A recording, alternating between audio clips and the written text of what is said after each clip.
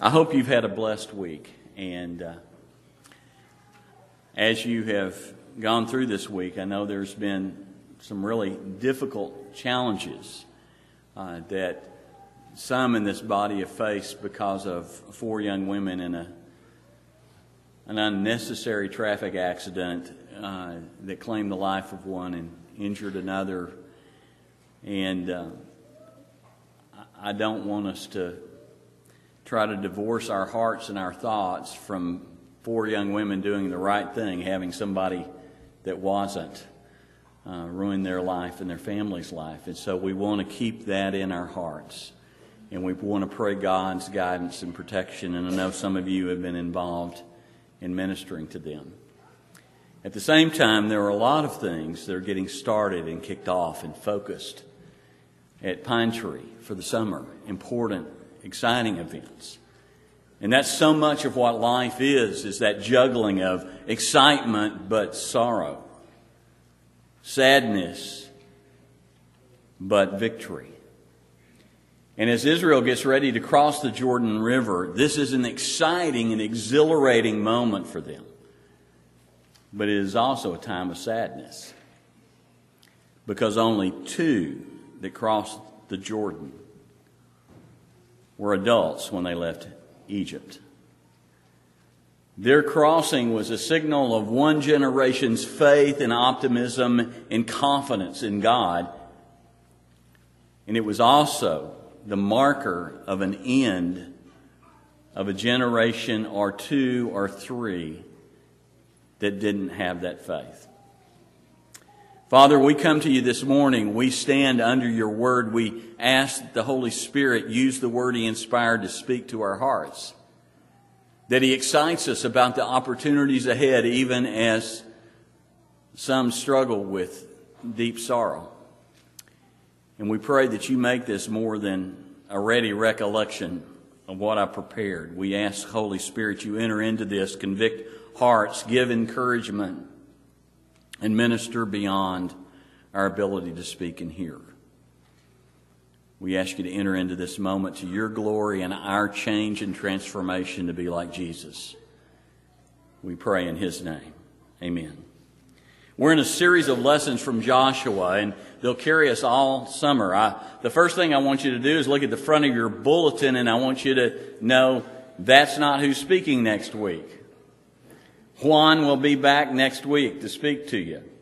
We're having to do some adjustments because of some schedule changes, but sometimes the changes that get made against our will are actually preparatory for some things God has in his. And so it'll be a time to look at Joshua 5, but also to prepare for the Honduras trip and remember those that are on mission. So I ask you to be here, to show up, to be encouraging both to the Hispanic brethren, but also to Juan. I've already fallen in love with his heart and his passion to share God. Secondly, I need you to have your phone out. All right? Can everybody have your phone out? I know preachers don't normally ask folks to have their phone. I want you to have your phone out.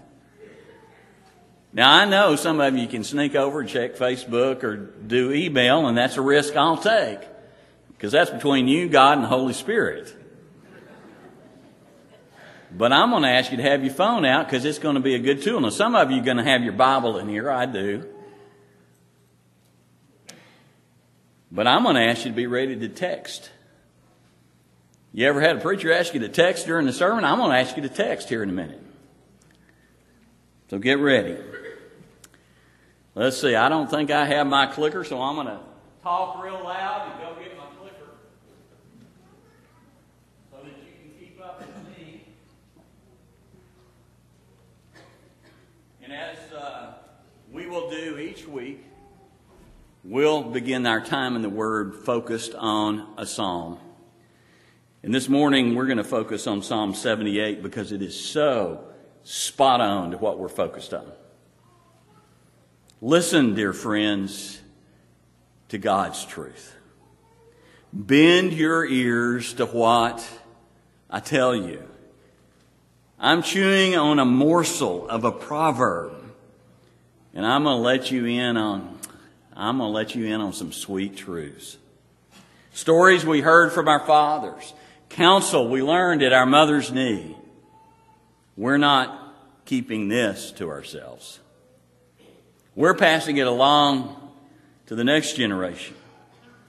What are we passing along? What are we talking about? We're talking about God's fame and fortune. We're talking about the marvelous things our God has done. I want you to take a second. Not only am I going to ask you to text, I'm going to ask you to talk in church. Next thing you know, I'll be asking you to look back behind you. All the things your mama told you never to do in church, we're going to do them all. But I want you to turn to somebody nearby. It can be side by side or it can be behind you. And yes, I'm asking you to do this. One thing I rejoice in God doing through us at Pine Tree is, I want you to share that with somebody. You got about a minute and a half, so let's go. Boom. 1, 2, 3, go.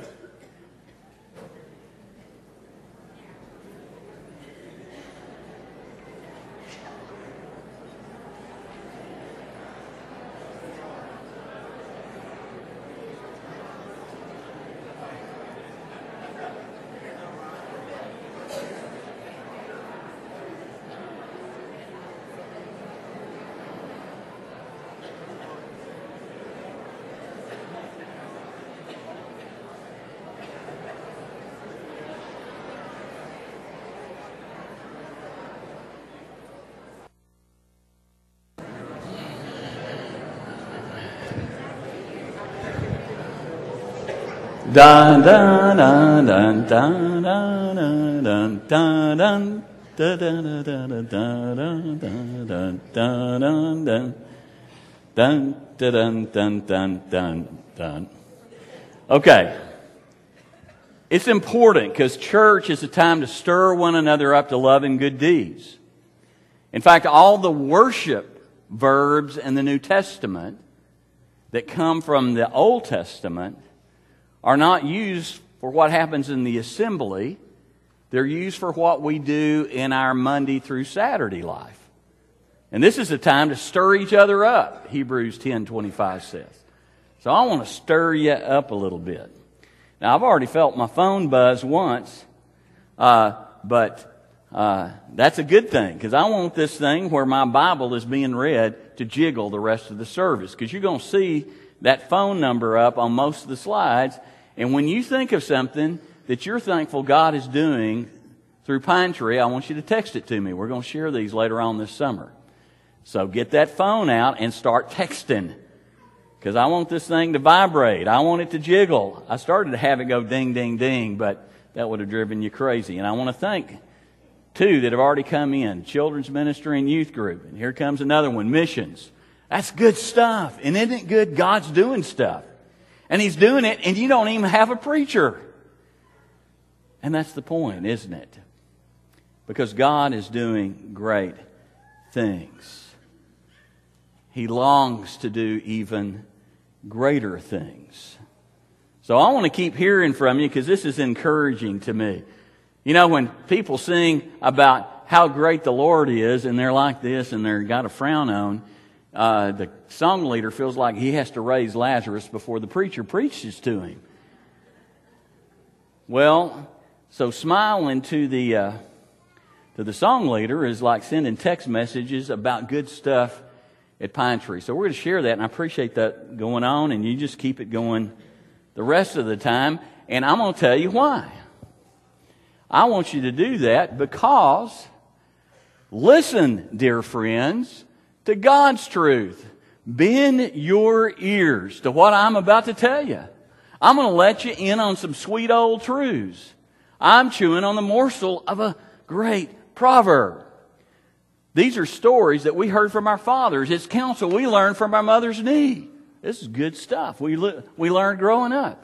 And we're not going to keep this to ourselves. We're going to share it to the next generation, because we want them to know and experience the great things of God. His fame and His fortune, the marvelous things He has done. This morning we are in Joshua 4, but before we get there, I want to ask you a question. Do you remember the first thing Barnabas and Saul, Paul hadn't changed his name yet, you remember the first thing Barnabas and Saul did when they got back from their first missionary journey? You remember?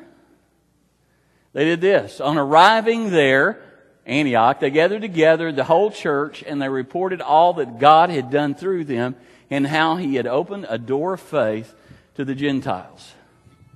I have a bone to pick with my Church of Christ brethren. We don't know how to celebrate God's good stuff. We just don't. We don't celebrate God wins. We don't celebrate God's victory. We announce them. We'll put something in the bulletin. But we let the negativity of the world swamp us in the middle of God doing great things, and we don't ever pause to take time and do it. Now, I want to tell you something that I have learned in my detailed biblical studies. You know that Jews were the first Texans. Did you know that? They were.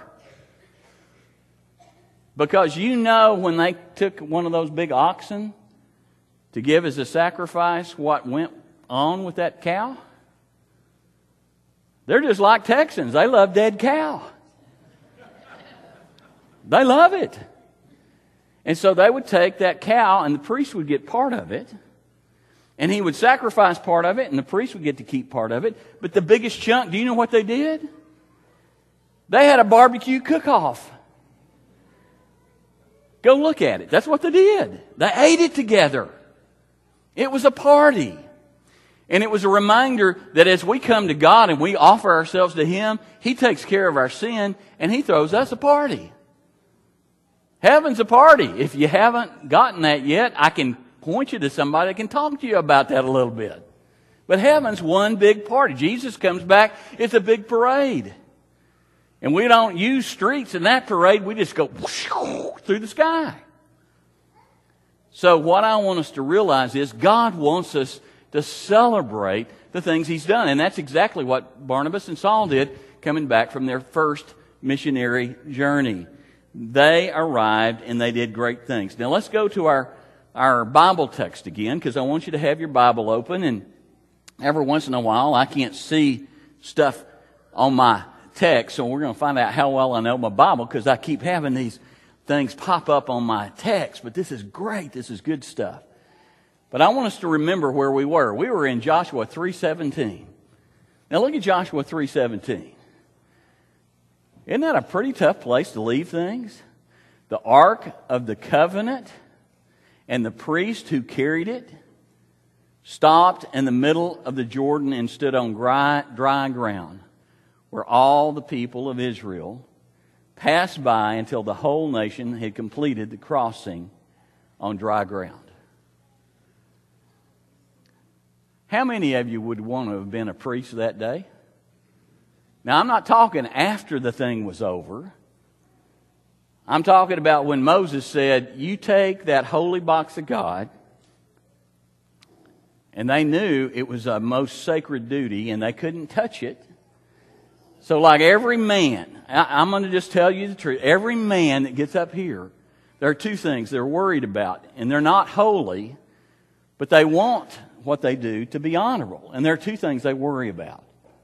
They worry about stumbling on the steps. And they want to make sure there's no ill wind they feel below the naval base. In other words, they're worried about their zipper. Those priests were real men like we were and are. They were real people. And here's the Jordan at flood stage, and they're walking right in the middle of that thing, and that thing opens up in dry ground when the priests get to the edge.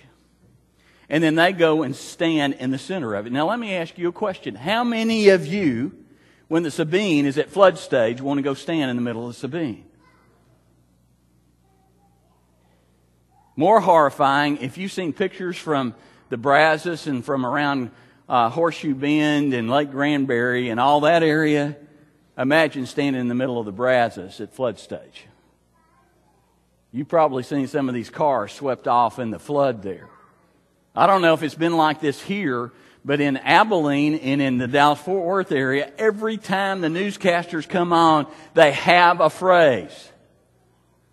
Turn around, don't drown. Well, nobody told us, the priest. God says, you go in there. I'll handle it. And they go in there. Now, I want you to notice what happens when they go in there. All the people of Israel pass across. But look at Joshua 4 and verse 1. When the whole nation had finished crossing the Jordan, the Lord said to Joshua, choose 12 men from among the people, one from each tribe, and tell them to take up 12 stones from the middle of the Jordan, from right where the priests are standing, and carry them over with you to put them down in the place where you stay tonight.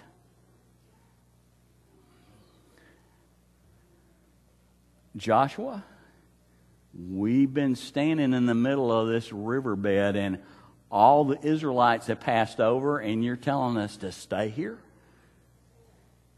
You're telling us to stay here while 12 men come and get stones from where we're standing? Yeah. They delay. And not only do they delay some more. They're sitting there in that river, and they're worried about what's ahead. No, it doesn't say that, does it? They're worried about the river coming down on them. No, it doesn't say that. What are they worried about?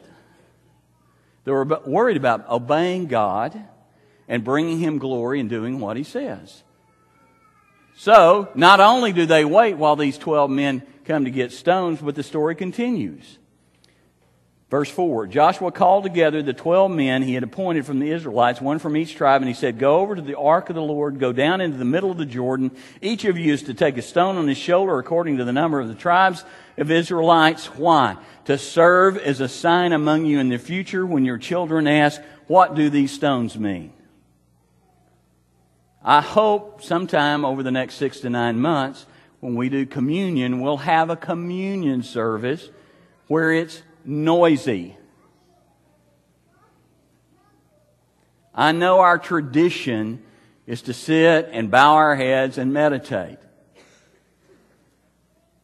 But that was never the Jewish way of remembering. That's our tradition. But we want to have a Sunday where parents sit with their kids and they explain to them, this is what communion means. This is why we're doing it. And we'll do it up front. And we'll do it because there may be some guests here.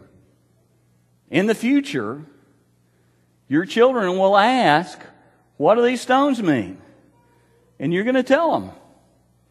Verse 7, the flow of the Jordan was cut off before the ark of the covenant of the Lord.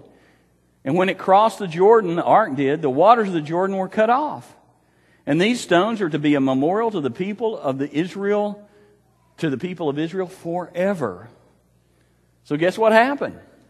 They did exactly what Joshua told them. Verse 10. You think, all right, it's time to go. Not quite. Now the priest who carried the ark remained standing in the middle of the Jordan until everything the Lord had commanded Joshua was done by the people, just as Moses had directed Joshua. The people hurried over. As soon as all of them had crossed, the ark of the Lord and the priest came to the other side while the people watched. So in other words, the people watch them get to the edge. The water opens up. They go down in the middle. When it gets settled, they all walk across, and the people hurry. You notice the priest didn't hurry, but the people hurried, and they got to the other side, and Moses says, oh, you 12 guys that we've appointed, you go get the stones, and then they go out. But there's a little detail that he had left out in telling this story. Verse 12. The men of Reuben, Gad, and the half-tribe of Manasseh crossed over, ready for battle, in front of the Israelites as Moses directed them. So we got to go back and reorder. First order, the priests go to the river. The river opens up. They put the Ark of the Covenant in the middle of the river. Then the first thing that happens is these 2.5 tribes with their warriors go across. Now why those 2.5 tribes? Why does it mention them? Because those are the folks that were going to settle not in the promised land, but on the side of the Jordan that they were leaving. These were men that were going to risk their lives to help Israel do what God had commanded, even though their homes were on the other side. It's a powerful, powerful message. And then verse 13 says, 40,000 warriors went in in front of them. So now we have an idea, don't we, why the Israelites hurried. The priests go in the middle of the river opens up, the Ark of the Covenant's in the middle, the priests are in the middle, and the people pass by. But the people don't get to go in the river until these 2.5 tribes with their warriors go through, and then 40,000 soldiers. Now you think anybody's going, I just know that thing is going to break and we're going to get drowned in here. Don't you think somebody said that? Howard, would you hurry? We've got to get these kids across this river. Now, honey, the Lord said He's going to take care of us. Or, Darlene, I don't think I want to do this. This is the confoundedest thing I have ever seen or heard of. Come on, precious. God's taking care of us. We want to get to the other side. Our grandkids are already over there. Everybody knows that's how you get a stubborn man to do anything. Just tell them the grandkids. I'm doing all this because I want you to realize these are real people doing something they had never done before. That was absolutely crazy.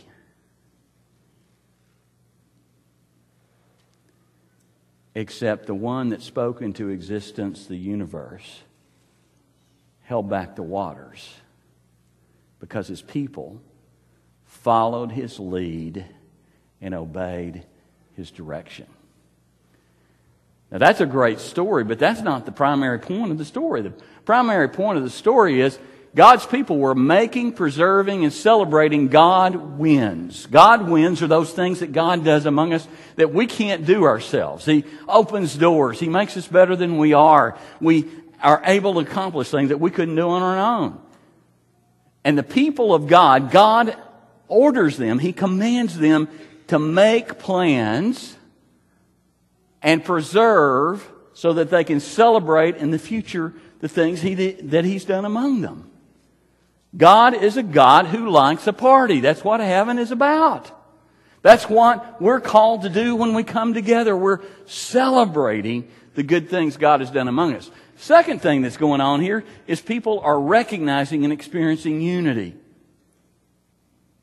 If the first people that go through the chute are the ones that are actually living on the other side, and they're warriors whose wives and children are going to remain on that other side vulnerable while they go across, what's that saying to everybody else? If they're going to obey God, we're going to obey God. Then the soldiers go through. Well, if our soldiers go through, we're going to go through because we're already risking our priest class. We're risking our Ark of the Covenant, the presence of God. These guys that are not even going to live on this side with us are risking their lives, and our soldiers have risked their lives. So this must not be much of a risk.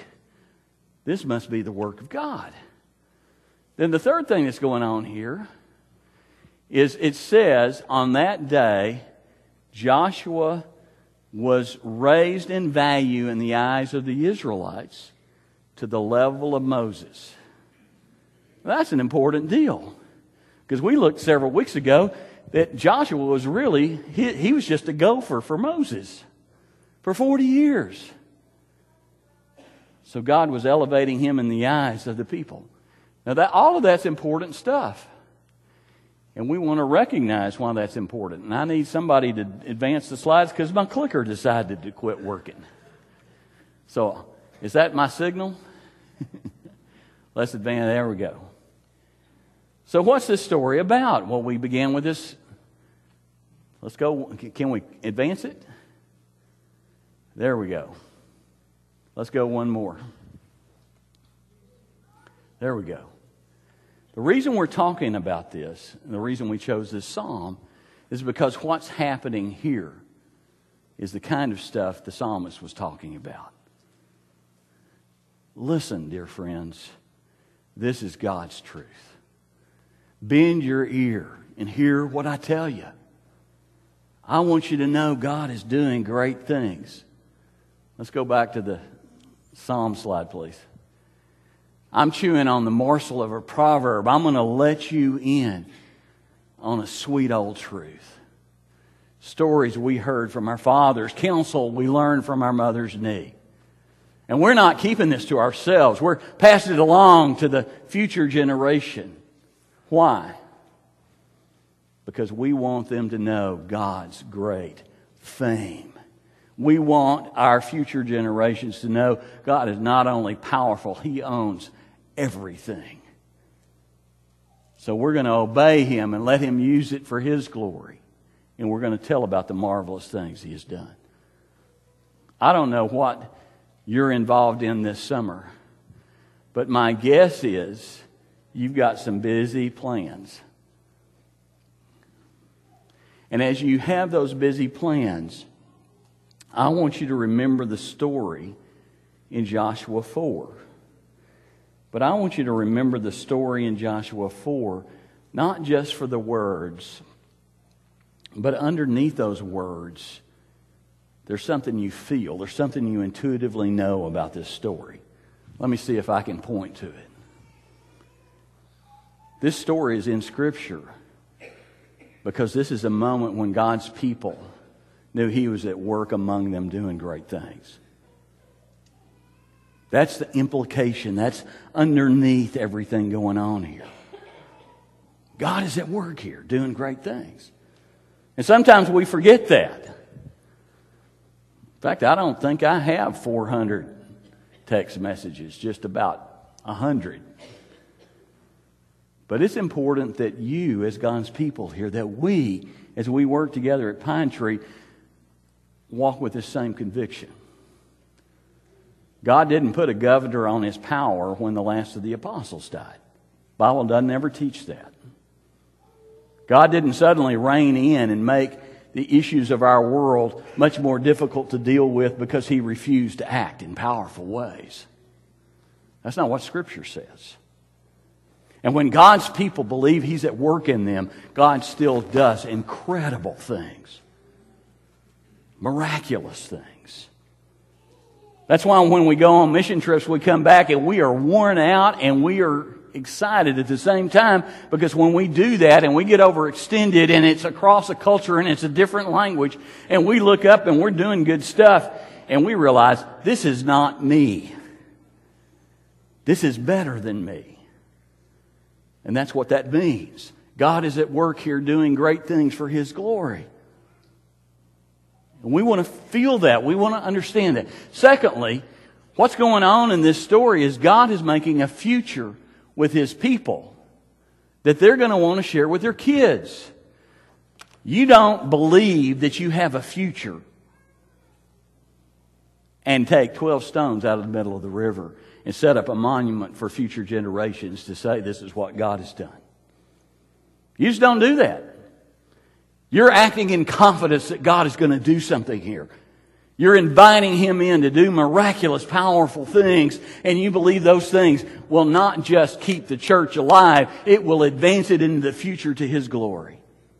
So this morning, I want to challenge you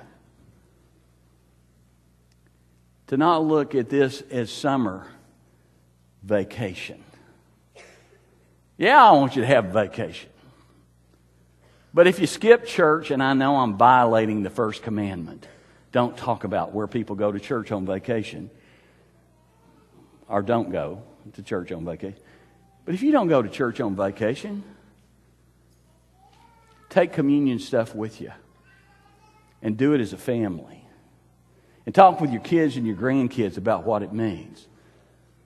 Get that beginner's Bible and let them read the story of the Last Supper.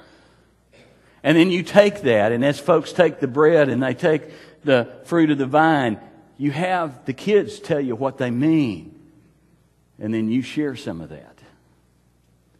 And if you do it in a public place, you may be surprised. Some other folks may show up and join you. You do it on the deck of a cruise ship, you'll have folks that want to take communion with you. Or go visit a church that needs a little encouragement and say, I'm from Pine Tree Church of Christ at Longview, and we bring you the grace of God, and we pray the power of His Holy Spirit does great things from you. You'd shock people to death. Because, not every place is real friendly in the foyer.